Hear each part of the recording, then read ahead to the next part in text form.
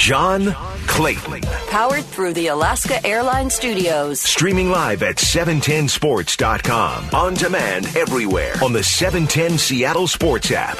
Now, John Clayton. Yeah, good morning. On this Tuesday, hope everybody's having a good day as we get into the heading toward the middle of the week. And, of course, interesting week because now, of course, there's so much criticism of the Seahawks and the defense and the scheme and everything else. The bad play by the guys in the secondary, lots on the agenda, and of course lots of people worried right now whether this is going to take away from the chance for this team to go to the Super Bowl. We'll talk to Sean Salisbury.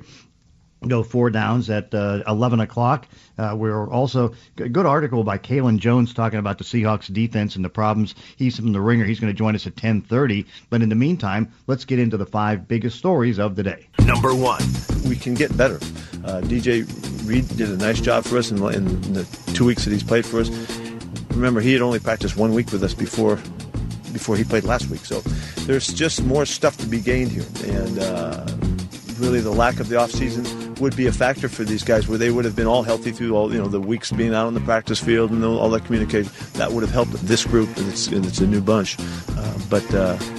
I think we're going to continue to get better. We're going to make a move. It's going to look, hopefully it looks markedly different than what's happened in the first half, and we can turn this thing around.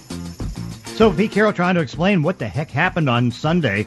He was a lot of different things that he talked about. He talked about the problems, that really injuries have played a factor. I mean, Jamal Adams is just getting back after being out a month. You can see that Quentin Dunbar's playing with a bad knee, and really, I don't know if he was 60% or 70%, but he was not able to really run all that well. It was almost like running on one leg. That wasn't good. And, of course, Shaquille Griffin remains out with that hamstring injury. Sounds as though Ugo Amadi has a chance to come back, but clearly everything was out of sync. And, of course, I know that Daniel Jeremiah went through and looked at it, and there was like about many cover zero blitzes. And a cover zero blitz is when you basically have nobody in the middle of the field. Everybody's coming up to rush or going out to at least cover, and that puts you in man coverage. And, of course, they got beat bad on many of those plays. So that was it. And I think what he said that Daniel, counted up about 18 cover zeros as far as how that goes. So now one of the important things right now is getting back to getting healthier and getting guys back on the field so they can kind of go in. They take on the Rams on Sunday, and a game that they really have to win. And, of course, they have to come back on a short week and play the Arizona Cardinals on a Thursday night. You can expect right now with Brian Monet being out with a high ankle sprain, looks like there's a good chance that Snacks Harrison will come on the roster. You can almost count on that one. Then, of course, again, just waiting to see how it's going to be on the offensive side of the ball because they definitely need more of a running game. Chris Carson has a chance, according to Pete Carroll. Certainly Carlos Hyde has a chance. Carson has the mid-foot injury, and, of course, it's a hamstring injury right now for Carlos Hyde, but they definitely need more power running. So we're going to talk to Kalen Jones of The Ringer. He'll join us at 10:30, and we'll talk about many of the defensive issues for the Seahawks. Number 2. The 0-1 pitch to Laureano from Yakubonis. On the way, swinging a high fly ball deep left center field. On the run to the 1-inning track. Kyle Lewis near the wall. Leaps up and he makes the catch! Holy smokes, Kyle Lewis over the wall in left center brings it back. And he takes a grand salami away from Ramon Laureano. Holy smokes, Lewis timing that leap. High over the wall in left center field out near the pen, and that will retire the side. What a play by Kyle Lewis. No surprise that Kyle Lewis was able to be the American League Rookie of the Year, but I think the bigger surprise is how strong he came in, because he came in with 12 unanimous votes, all 30 voters taking the vote and giving it to Kyle Lewis, and he becomes the 12th unanimous winner of the award. And so that's good news for the Mariners, good news for Lewis. He appeared in 58 of 60 games, had a .262 batting average with 11 home runs. You can see he was a good fielder, making big plays in the outfield. He led all rookies with 37 runs scored, 90 total bases, and a .364 on-base percentage. He now becomes the 4th Mariner to win American League Rookie of the Year. He joins Alvin Davis, Kaz Kazaki, and Ichiro Suzuki as far as how that went. And so that's good news for the Mariners. And, of course, 2 Gold Gloves and a Rookie of the Year. And that's pretty good stuff right now for the Mariners as they try to go on this rebuild. Number 3. This is going to be a 51-yard attempt for Nick Folk.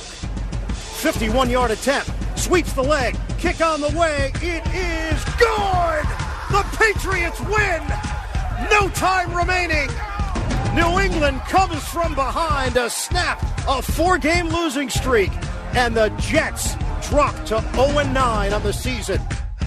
So it was, I guess you can say, a very competitive game, 30-27, New England winning. And, of course, New England had to come from behind to be able to do that. Joe Flacco was quarterbacking because Sam Darnold has a shoulder injury. In fact, on Sam, they're checking to see if it's going to be any more serious, and he could be out for some time. And it's really hard because he can't fly to out-of-town doctors right now. He has to have local doctors get second and third opinions on his shoulder. So that doesn't sound like it's going to be very good. And, again, mismanagement by the Jets in putting him back on the field and getting that shoulder hurt for the second time this year.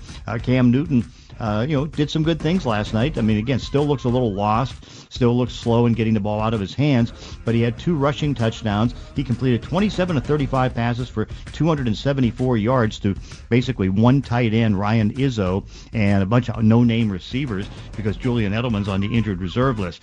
In fact, they had so many undrafted guys catching passes. It was amazing. Jacoby Myers had a breakout game. He had 12 catches for 169 yards, and so now the Patriots go to 3-5. The Jets go to 0-9, and it just keeps getting worse and worse for the Jets. Again, we'll see how they come back out of it. I know their left tackle, Mika Beckman's hurt again. We'll see how bad he is. But the Patriots with their 3rd win, but it looks like they're still a team going nowhere. Number 4. The Atlanta Falcons waived their first-round draft pick from 2017, Takk McKinley. There have been some talk that they were shopping him at the trade deadline. They initially were asking for a second-round draft pick, never got back that second-round draft pick, and now will not get back anything. They have moved on from their former first-round pick, officially waiving him. He will go on waivers, and any team can claim him tomorrow. And, of course, McKinley's going to go on waivers today because he didn't make yesterday's waiver wire. And so that means that teams have until 1 o'clock tomorrow to put a claim in on him. And I have to think Seattle's going to be interested in this. Whereas it is interesting to see now for a lack of pass rushers that have been available either in trades. Of course, the trade deadline is done, but also guys on the street because now you have Vic Beasley that's out there. You got Takk McKinley who's out there. And, again, if you're looking to add one, I think you got to look at either one of those guys. Interesting thing on Beasley is that nobody has brought him in so far, and that's, I think, a little bit of a surprise. And so McKinley basically, was a disappointment, 28th pick in that first round back 2017, and just never lived up to any of the expectations, was only an average pass rusher at best. And so now it's a matter that he got this year, and it was in the last year of his contract. I didn't give him a 5th-year option, that he was upset. He's been hurt, but he's also got upset that nothing happened on a trade because you get the feeling he wants out of there. And, of course, he started to tweet out what was going to be some of the offers he had heard. There was a 2nd-round pick they were shopping him for last year. They didn't get that. Then it was like 5th and 6th-round picks this year. And, of course, the management just got mad, furious, got angry to a point where they fined him and really then decided, okay, let's get rid of this guy. So Takk McKinley's available. We'll see if anybody picks him up on waivers or if he clears waivers, if anybody signs him.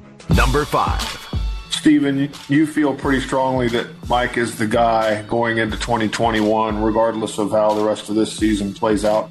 Absolutely. Unequivocal. You're changing a culture. You change when you change the leadership. And certainly we like stability. That's why we stayed with Jason for 10 years. And certainly we know, these things don't happen overnight in terms of, when you turn things around. And so that's Stephen Jones, vice president and owner's son of Jerry Jones, who's talking about their support for Mike McCarthy, who's on a 5-year contract at $9.5 million a year. But Cowboys are just in a terrible mode right now. Again, they lose with Pittsburgh coming back to win that game, 24-19, and they're sitting there with a 2-7 record that's just awful. And they are just terrible right now. And so now they've got a lot of things to try to clean up. And, of course, I don't know if anything's going to clean up because if they can't win their division games, they're not going to win many games. I mean, so far, the 4 teams in the NFC East have only a total combined 2 wins. I think it's 17 losses and a tie when they're out of division.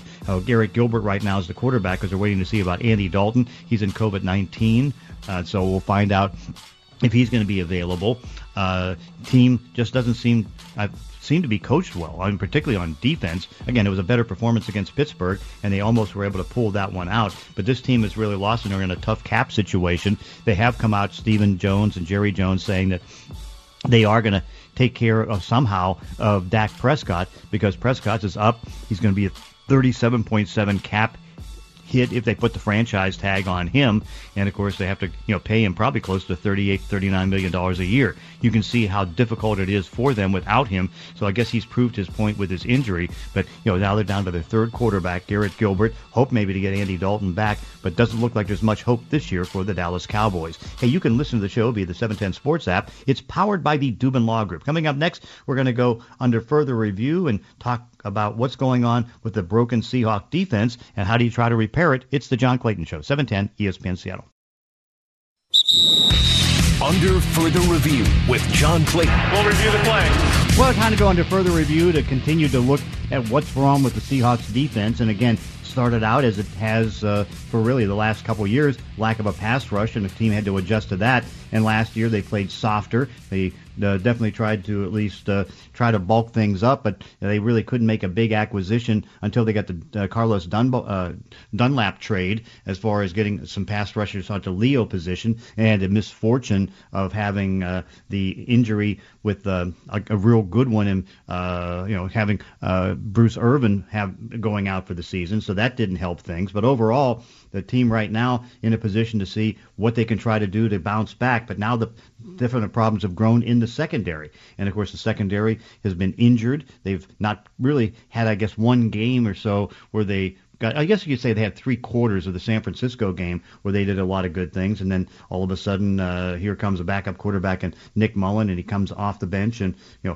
gets things moving. But still, the problem remains for this one is that they've got to try to get things fixed up fast, because what they have coming up is the two most important remaining games of the season against, the Rams and also against the Arizona Cardinals. And you don't want to start to fall behind in the division. They have a 1-game lead, but right now that's thanks to the Miami Dolphins, who've beaten all 3 opponents for the Seahawks in the NFC West. And of course, Seattle did get the victory over the Miami Dolphins. So what's broken on the Seahawks defense? Brock Hewart, who actually did the game in Buffalo for Fox, comes and explains when he was on today with Danny and Gallant.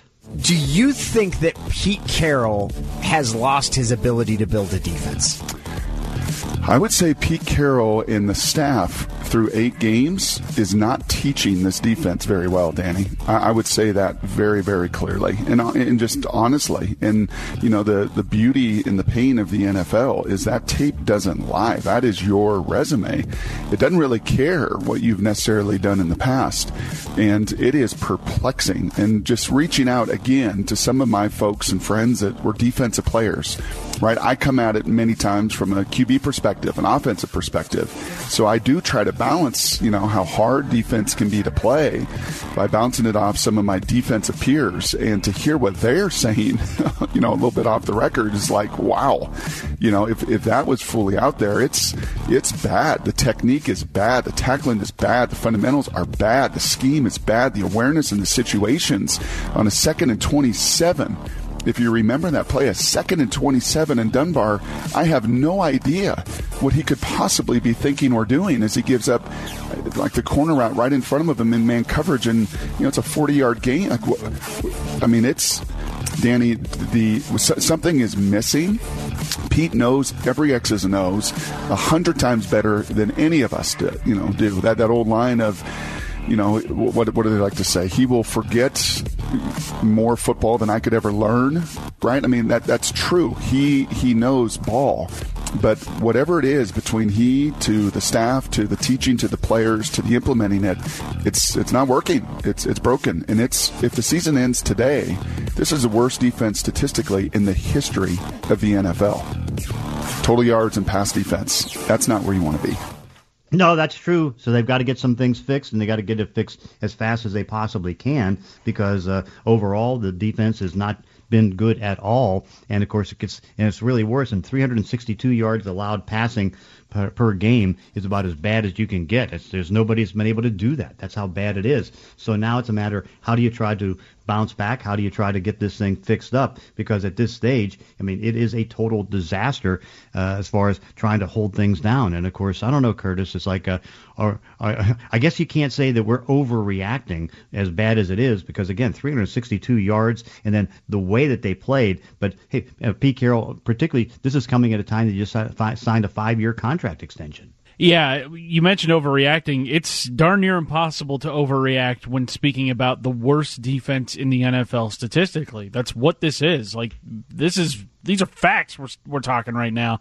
To overreact in this situation, I don't think it's even possible. I mean, the Seahawks defense is what's going to hold them back unless they get this figured out. It's going to hold them back from being, the kind of contender this offense is meant to be.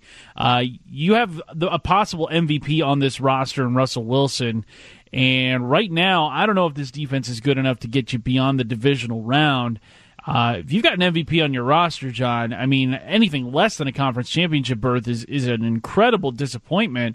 And I think the way we have seen the Seahawks play, especially offensively over the season's first half, that gets people thinking potential Super Bowl run. And especially with how wide open the NFC is this year, you don't want to miss out on these opportunities. You don't want to miss out on an opportunity where the 49ers, who were owning the conference last year, are now wounded. They are walking wounded. You don't know about their quarterback situation. But if they can get that figured out next year, who knows what their ceiling is going to be. The Seahawks' opportunity to win the NFC is there. It is entirely within their own grasp. They just got to do something about this defense right now, because if not, then you're going to waste one of the best opportunities Seattle has had post-2014, I would say, to get back to a Super Bowl. I think this might be the best chance they've had since 2014 to get back. Yeah, no doubt, because, again, the schedule's so favorable. But, of course, now you got to take advantage of that schedule. And you knew this was going to be a rough stretch. This is going to be a rough stretch of 5 games because you're facing good quarterbacks. You're facing 4 division teams. You're facing teams that can put points on the board. All those different things. And I think certainly you're not overreacting. But then the reality is, okay, so they get an easy schedule the remainder after that because San Francisco, you don't know what's going to be there with all the injuries and all that stuff. So that's a quite winnable game. And then you have 4 non-division games against teams in the NFC East and the Jets and all that. So those are all winnable games. Jets, Giants, and Washington football team. But you got to find a way to get this thing better because at this stage it's bad. Oh, it's very bad. And you wonder when sort of Seattle will be able to take a breather, defensively, maybe, get an easier opponent in here. But even the opponents that we look at this season that are not so good, Dallas, New England, Minnesota, all 3 of those teams have losing records. They still put up big yardage against Seattle's defense. Minnesota's wasn't so much through the air, but it was definitely on the ground that night. They've got L.A. this Sunday, Arizona on a quick turnaround on a Thursday night at home. Philadelphia, they're not that great, but it is a road game, and they're leading the NFC West, which is not exactly the most flattering descriptor this year. But, hey, they're still a division leader. It looks like that stretch December 6th through the 20th is going to be the only time where Seattle may be able to catch their breath when they go up against the Giants, Jets, and Washington. But before that, you still got 3 games, and if you drop, 2 of those 3, you're looking at a 7-4 record. You're looking at, kind of a deflating mid part of the season after such a great start to the season. Hopefully, Seattle can be able to get it going here because 6-2 is much better looking than 6-3, and then if you lose, against the Rams this Sunday, you've got a game against a team that has beaten you once this season. There's a possibility Seattle's looking at 6-3, 6-4 here. You hope that they can get it fixed here to at least avoid losing 2 of these next 3 or so games because you don't want to be flirting with 500, especially in the NFC West. No doubt about it. You got to try to make sure that because again, it's all set up, and that's the thing that you figured is okay. Maybe this team isn't going to be the best because of the problems that they have on defense, and we thought it was going to be the pass rush more than anything else. Now the pass rush is getting better, and then the secondary has just been horrible. And again, that was supposed to be one of the strengths of the team because, the equivalent of 4 players who have Pro Bowl type ability, but then, the injuries and the poor play, and we'll see about the technique because all this has to be fixed. That's why I'm kind of wondering. It's like, okay, people want Ken Norton Jr. fired, and that's not going to happen, particularly during the season. But I still wonder, wouldn't it be a bad idea because Chris Richard is still out there to maybe bring him back because he's such a good teacher, particularly of the fundamentals and getting this thing going. But then the other problem is with all the injuries, how many guys get a chance to practice during the week? Yeah, I mean, they are just so beaten up here. I mean, Pete Carroll spoke about it a lot yesterday with Danny and Gallant and also in his press conference, just how these guys just need time to play together. They haven't had much time, especially without an off season. You had training camp where Jamal Adams came in. You've got, guys like Carlos Dunlap who've only been here a week, Snacks Harrison as well. They just haven't had any time to play together, and it's pretty obvious seeing the results on Sunday that, yeah, they have not been able to get some time together and really learn the tendencies of each other. Hopefully they get that familiarity over the next couple of weeks. Now, you would hope so, but of course, time is of the essence, and it doesn't help that it's going to be 2 games in 10 days because then, very limited preparation for the second Arizona game. But again, they've got to try to get these 2 wins and try to at least get the division taken care of. And of course, be sure to check out the Professor's Notes at 710sports.com. The Professor's Notes are brought to you by Infinity of Tacoma at Fife. Coming up next, we're going to go ahead and get a review from a little bit outside right now. Kalen Jones did a great job on The Ringer of writing about the problems on the Seahawks defense, and we'll talk to Kalen next. John Clayton Show, 710 ESPN Seattle.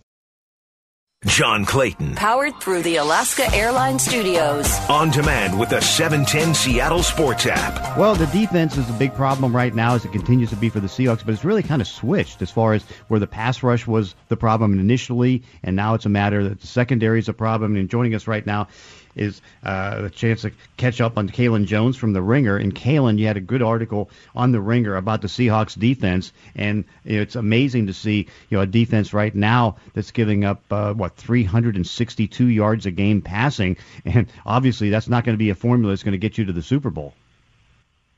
Yeah, John, it's really interesting because the Seahawks for so long throughout the past decade, they were vaunted they had such a vaunted secondary, Richard Sherman, Legion of Boom, Cam Chancellor, Earl Thomas, all those guys.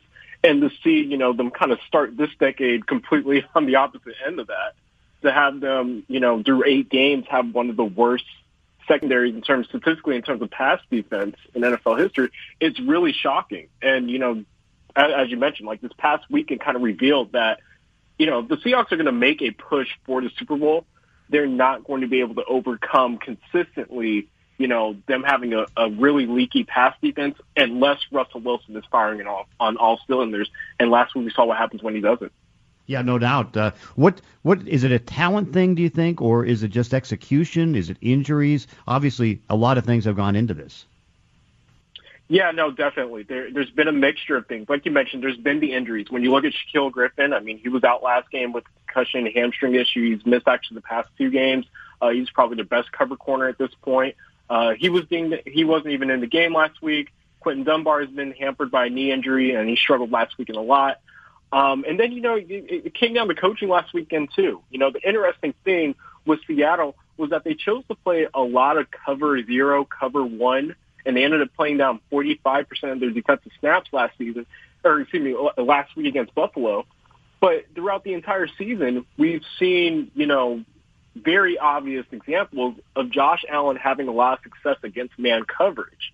So it was strange, to have Pete Carroll come and tell reporters after the postgame last week and say that, the plan was for Seattle to have a really good run defensive game plan to slow down what's really been a kind of a middling to okay rushing attack from Buffalo, but not really focus on taking away, Josh Allen's bread and butter, which is attacking, deep man coverage, and he really succeeded in that last week, instead of employing, more soft zone coverages like we've seen teams do over the past few weeks against him, which, he's really struggled after starting off the season really strong. So I think it's a mixture of things. As you mentioned earlier, the pass rush was, kind of an issue, but I feel like they'll have a little bit more success. And they had success last week. They registered 7 sacks, which is really impressive. Carlos Dunlap looks like he has a significant impact on the team. But, moving forward, luckily for Seattle, they don't face any, I think, like highly explosive passing games similar to Buffalo. But, moving forward, they have to figure out what's going on in that secondary and, get guys playing at a higher level and also healthy, because it's going to be, it's going to hamper them moving forward. Yeah, and that's the thing that's so strange is that it looked like on paper this was going to be one of the most talented secondaries since the Legion of Boom breakup, because Shaquille Griffin has been to the Pro Bowl, Quandre Diggs has 2 Pro Bowl alternates in the last 2 years, Jamal Adams has 3 trips to the Pro Bowl, and Pro Football Focus, did rate Quentin Dunbar as the second best cover guy in the league in man coverage last year. And so, you throw that and say, okay, this should be better, but it hasn't been. Yeah, part of that too, they gave away Bradley McDougald to the Jets, and all the slew of picks that they gave up, and also to acquire Jamal Adams this offseason. He hasn't been in the lineup too much, and I think last week he was still trying to get acclimated back, to playing. I know that he was dealing with a groin issue, but, like you mentioned, there's tons of talent within that secondary when they're healthy. And I think that once you get guys going back, I know that's been a really uneven season, once you get guys, back in the lineup and consistently, and then on top of that, moving forward, Seattle needs to have a better game plan moving forward, like Ken Norton, defensive coordinator, and Pete Carroll have to, kind of short things up and make sure they're putting players in the best position possible to succeed. But I think, moving forward, there's definitely a chance that they bounce back and kind of get things going moving forward. It's just it has not looked good so far throughout the start of the year. Oh, no doubt about that. And, of course, you wonder with the way the injuries are, it's still going to take some time to get things back together because they're not certain with the hamstring injury that Shaquille Griffin's going to be there. They think Ugo Amani's going to be there. And then, I don't know, when you watched and saw how bad it was for Quentin Dunbar playing with that bad knee, do you think it's almost advisable to sit him down?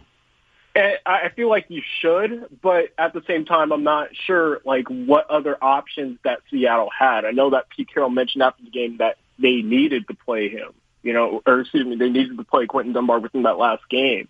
So, until they get some more guys healthy, I know that even Ryan Neal was dealing with some type of injury issue, and DJ Reed has been also limited by injury, and they just need guys to get healthy. And once they get bodies in there, they need to perform at least at an adequate level and not a historically bad level. Even a marginally better performance from these guys, can help them. Because, look, if you compare, Russell Wilson's situation to, let's say, it's not picture perfect, but if you were comparing it to Patrick Mahomes, at any point, Kansas City's defense gives enough. Let's say Kansas City's defense has a bad game. They give up 30 points. Russell Wilson you're going to have a chance with Russell Wilson at quarterback. You're going to be able to compete in a shootout. But if it gets to, I know that Russell Wilson had a pretty atypically bad game himself, turned the ball over 4 times. But if the defense is just slightly more sturdy, it's going to give this offense a chance to compete in just about every game. But if it's out of reach the way that was Sunday, there's going to be no shot, even with, Russell Wilson and that explosive offense. Yeah. How much of it goes into just playing a mobile quarterback with a strong arm, and now you look it down the line, it's like, okay, so they'll have coming up the Rams and Jared Goff, who's pretty much a pocket passer, and then they go back to a running type of quarterback. Do you think the running quarterback causes them more problems? Yeah, no, I definitely think so. I think what Kyler Murray, for example, was able to do with the Cardinals game just a few weeks ago was a really good example of what happens, even when the secondary plays, pretty solid. I mean, they weren't amazing, but it just shows what, Kyler Murray is able to do in terms of extending the game as a scrambler. And I think that when you look at the schedule moving forward, Seattle faces Murray again. Like you mentioned, they had a tough time dealing with Allen this past weekend, but there's no really other, dynamic passing runner dual threat moving forward on the schedule. And I think if they were to bump into that type of player in the playoffs, I think that it gives them a lot of potential for, having fits and issues in the secondary, because it just allows for receivers, get open downfield, and, things can break down within that back end really easily for Seattle, especially right now. So I think that, definitely agree that, rushing quarterbacks with, mobility definitely, pose a bigger threat for this, Seattle's defense. And, of course, we're actually seeing that league-wide, too, because, again, it's been an incredible year. What was it just over the weekend? I think 11 quarterbacks threw for over 300 yards, and at this time, 16 quarterbacks are out there with the ability to, maybe get 16 quarterbacks for 4,000-yard seasons. Oh, absolutely. It's a passing league. And I think that, with the way that the modern NFL is going, you have to have some type of mobility at quarterback in addition to that. And there's definitely a lot of, the ability to scramble just does so much for what a quarterback is able to do. And when you couple that with the fact that teams are being a lot more pass heavy and willing to be more aggressive through the air, it just makes, it makes the defense's job a lot tougher than what it used to be. For example, you got Josh Allen just this past week. It's the fact that, so many quarterbacks have the ability and, it speaks to the ability of receivers as well. There's so many different offenses that are just able to tee off against secondaries regardless of how talented they are. We're seeing a lot more defenses go to mixed zone coverages. And as another example would be, to kind of stymie scrambling quarterbacks would be the Colts. And what they did in terms of spying Lamar Jackson last week throughout the first half. I mean, there's just so many different ways that a quarterback is able to beat you. And through the air, like you mentioned, it's definitely been a growing trend, especially in a year where you didn't really have defenses get the chance to gel throughout the offseason or during the preseason, had to kind of adjust on the fly during the regular season. Yeah, no doubt. And, of course, I know anytime that they go man coverage against Russell Wilson, he then gets that added ability to run, and that works out so well. What evaluation do you have as far as the pass rush? Because it was obviously the weakness of the team coming into the season. It was a weakness last year, but now at least they get Carlos Dunlap, and he seems to have helped. Oh, he absolutely has helped. Immediately impact the game. I believe that he tallied 1 sack. I mean, they ended up with 2. I believe Jan Reed also had 1 as well, and then Jamal Adams. I think once you have, Jamal Adams and Carlos Dunlap within that lineup, it just helps, their front seven a lot more in terms of generating a pass rush. Because entering last week, Seattle ranked within the worst 3 pass rush in terms of just generating pressure. And so, as you mentioned, Seattle deploying a lot of man coverage probably wasn't the best idea last weekend. It would have been a lot better to go after Josh Allen and try to mix things up and confuse him by deploying zone coverages. But, moving forward, I think, the secondary is more of the issue as opposed to it being the front seven. I think what the front seven is able to do will translate, moving forward against quarterbacks who aren't able to escape the pocket and aren't as decisive as Josh Allen was this past weekend. So if you were a Seattle Seahawks fan, you can be encouraged by what you saw last week as far as, the 7 sacks that they tallied against Josh Allen. Okay, you can get Kalen Jones on The Ringer. He wrote the story about the Seahawks are still contenders, but their defense could change that. And what else do you have coming up, and what can everybody do to read you and hear you? You can follow me on TheRinger.com, also on Twitter at Kalen Jones. But this week I'll be joining the Ringer NFL show, the Talk with Nora Princiotti and Danny Kelly, probably addressing some of the midseason awards and some of our preseason predictions. So that's what you can look forward to. Hey, Kalen, thank you so much for doing this. Of course, John. Thanks for having me. Appreciate it. Tell your smart speaker to play 710 ESPN Seattle. Remember, you can always listen to 710 on your smart speaker or app. Coming up next, we're going to go behind the lines and get you up to date on what's going on in the National Football League. John Clayton Show, 710 ESPN Seattle. It's John Clayton. Powered through the Alaska Airlines studio. 2 hours every day, 10 to noon. Streaming live at 710sports.com. On demand on the 710 Seattle Sports app. Well, the NFL, as it does every week, it's now Tuesdays they start putting this out.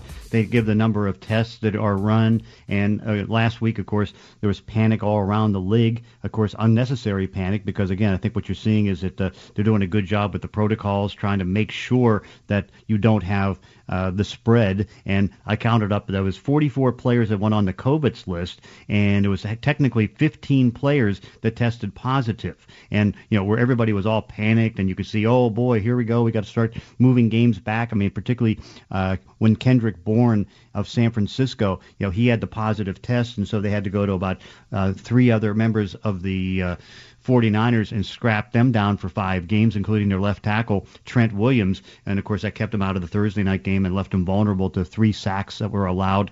Ben Roethlisberger today, by the way, he's in COVID-19, but that's because he was sitting next to Vance McDonald on the plane. So the simple thing is that if it's a high-risk contact, you have to be out 5 days. And, like in the case of Ben, he was able to at least, he should be able to get clear. He's got negative tests right now. But 15. But, Curtis, where everybody starts to panic, you say, my heavens, 44 players going on the list. I think you can see that number is going to stay the same. But, for the 1 month before that, it was 8 as far as the 4 8s as far as the number of positive tests. And when you think you have a league of over 2,300 players, that's not bad. Yeah, considering the possibility that it could be way worse than it is, the NFL seems to be doing a pretty decent job of getting games going, of keeping players healthy.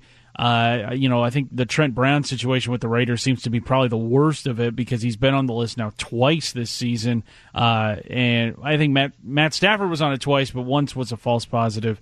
And then I think the second time was just this last weekend. But, John, the Ben Roethlisberger situation, I think, is kind of probably the biggest concern that most teams have with your starting quarterback. We've seen it now with Baker Mayfield. He got placed on the list. Ben Roethlisberger did. Matthew Stafford did. The starting quarterbacks, John, getting placed on the COVID-19 list.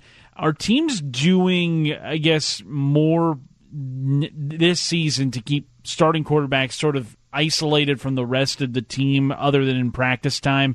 Or is it just kind of as it always is with the quarterback around everybody? Yeah, no, I think they are. I mean, I think that they're trying their best to separate, because if one quarterback is down, then you've got big problems because it's going to spread, and all of a sudden you can be down several. And so I think they're doing a good job. And of course, what has to remain is that people have to wear the masks. They have to have the tracers. I think that's one of the things I think is kind of understated, the tracers, and how they're able to find out different things. Because again, then you find out who's the contacts that are high risk, and how do you try to adjust for that? John, also yesterday we got the news that Takk McKinley from the Falcons has been waived by the team. He will be subject to the NFL's waiver wire. Seattle is 28th in those standings, meaning there will be 27 teams before them with a shot at signing Takk McKinley. Just looking across the NFL right now, there's always a need for pass rush, even teams beyond the Seahawks.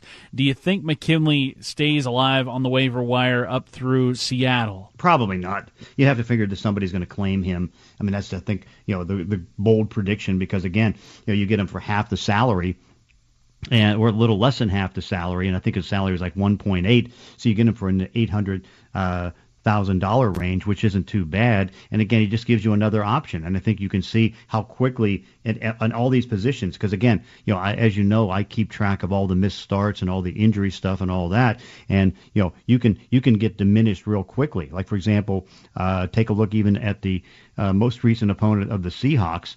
Here they were trying to struggle through, and Buffalo, they had 8 offensive linemen that were active. Their starting center, Mitch Morse, got hurt, and he had a concussion, so he was inactive. And then 2 guards go down. And then they got the scare when Darrell Williams, the right tackle, went down a little bit with a sore knee. He was able to come back, but all of a sudden you're down to 5. Chicago, they've had some testing issues with Cody Whitehair, who ended up getting at least on the COVID's test, and so a lot of their offensive linemen are out, Jermaine Ifedi being one of them. And so you can really be down several players, so you want to have as much as you can on your practice squad. That's why even in the case of Takk McKinley, it would help Seattle if he doesn't get picked up. Then you can get him for $825,000, but you can get him for like $400,000, and he might want to get back to the West Coast because, again, he is a LA type of guy. So I think that I think McKinley, and I still think Vic Beasley, somebody to look at too. Yeah, and Beasley, don't have to worry about waivers with him. You can just go sign him right now if you feel like it. But because of these guys, because of the intake protocols in the NFL, John, if the Seahawks were to sign either Takk McKinley or Vic Beasley, it would still be about a week before we ever saw them in the facility, right? Mm-hmm.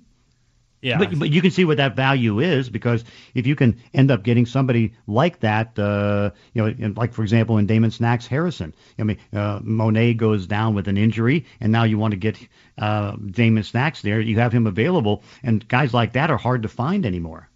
Very hard to find, especially at this point in the season. And then, John, just a couple minutes ago on Twitter, Rashad Penny, Seahawk running back, who's been out all season. It looks like things might be trending his way, at least according to the last two tweets he's had. About 20 minutes ago, he tweeted, "Home stretch, thank you, God." And then about a minute ago, he tweets, "Sometimes you have to take 2 steps back to take 10 forward." Sounds like things are progressing well for his return. When do you think we'll see him back in the lineup? Probably a couple weeks. I think that you first want to see, I think you want to get through maybe 1 or 2 of these games. In fact, maybe, and this is just my thought, not certainly something I've heard, but you got 2 games in 10 days, right? And so now it's a matter, it's like, okay, you have all these other positions, you don't know what injuries are going to creep up next week. So I would have to think that, in the most likely scenario, if you need him, you can bring him up, but then you give him that extra couple days to go. And so after the Arizona game, I think would be the time to be able to do it. Yeah, I think heading into that final stretch of the season, where the competition kind of eases up a bit. We talked about it with the Jets, Giants, and Washington. All those 3 games. That'd be a pretty advantageous time to work on some stuff with your rotation, because for as bad as those teams are, I don't see the Seahawks dropping any of those games at that point in the season, and could be a nice time to see what you got in Rashad Penny and see what you got in his health and the rest of the running back group. Yeah, no doubt. So I think that's going to be one of the big things to kind of watch. Coming up next, we're going to go 4 Downs with Sean Salisbury. John Clayton Show, 710 ESPN Seattle.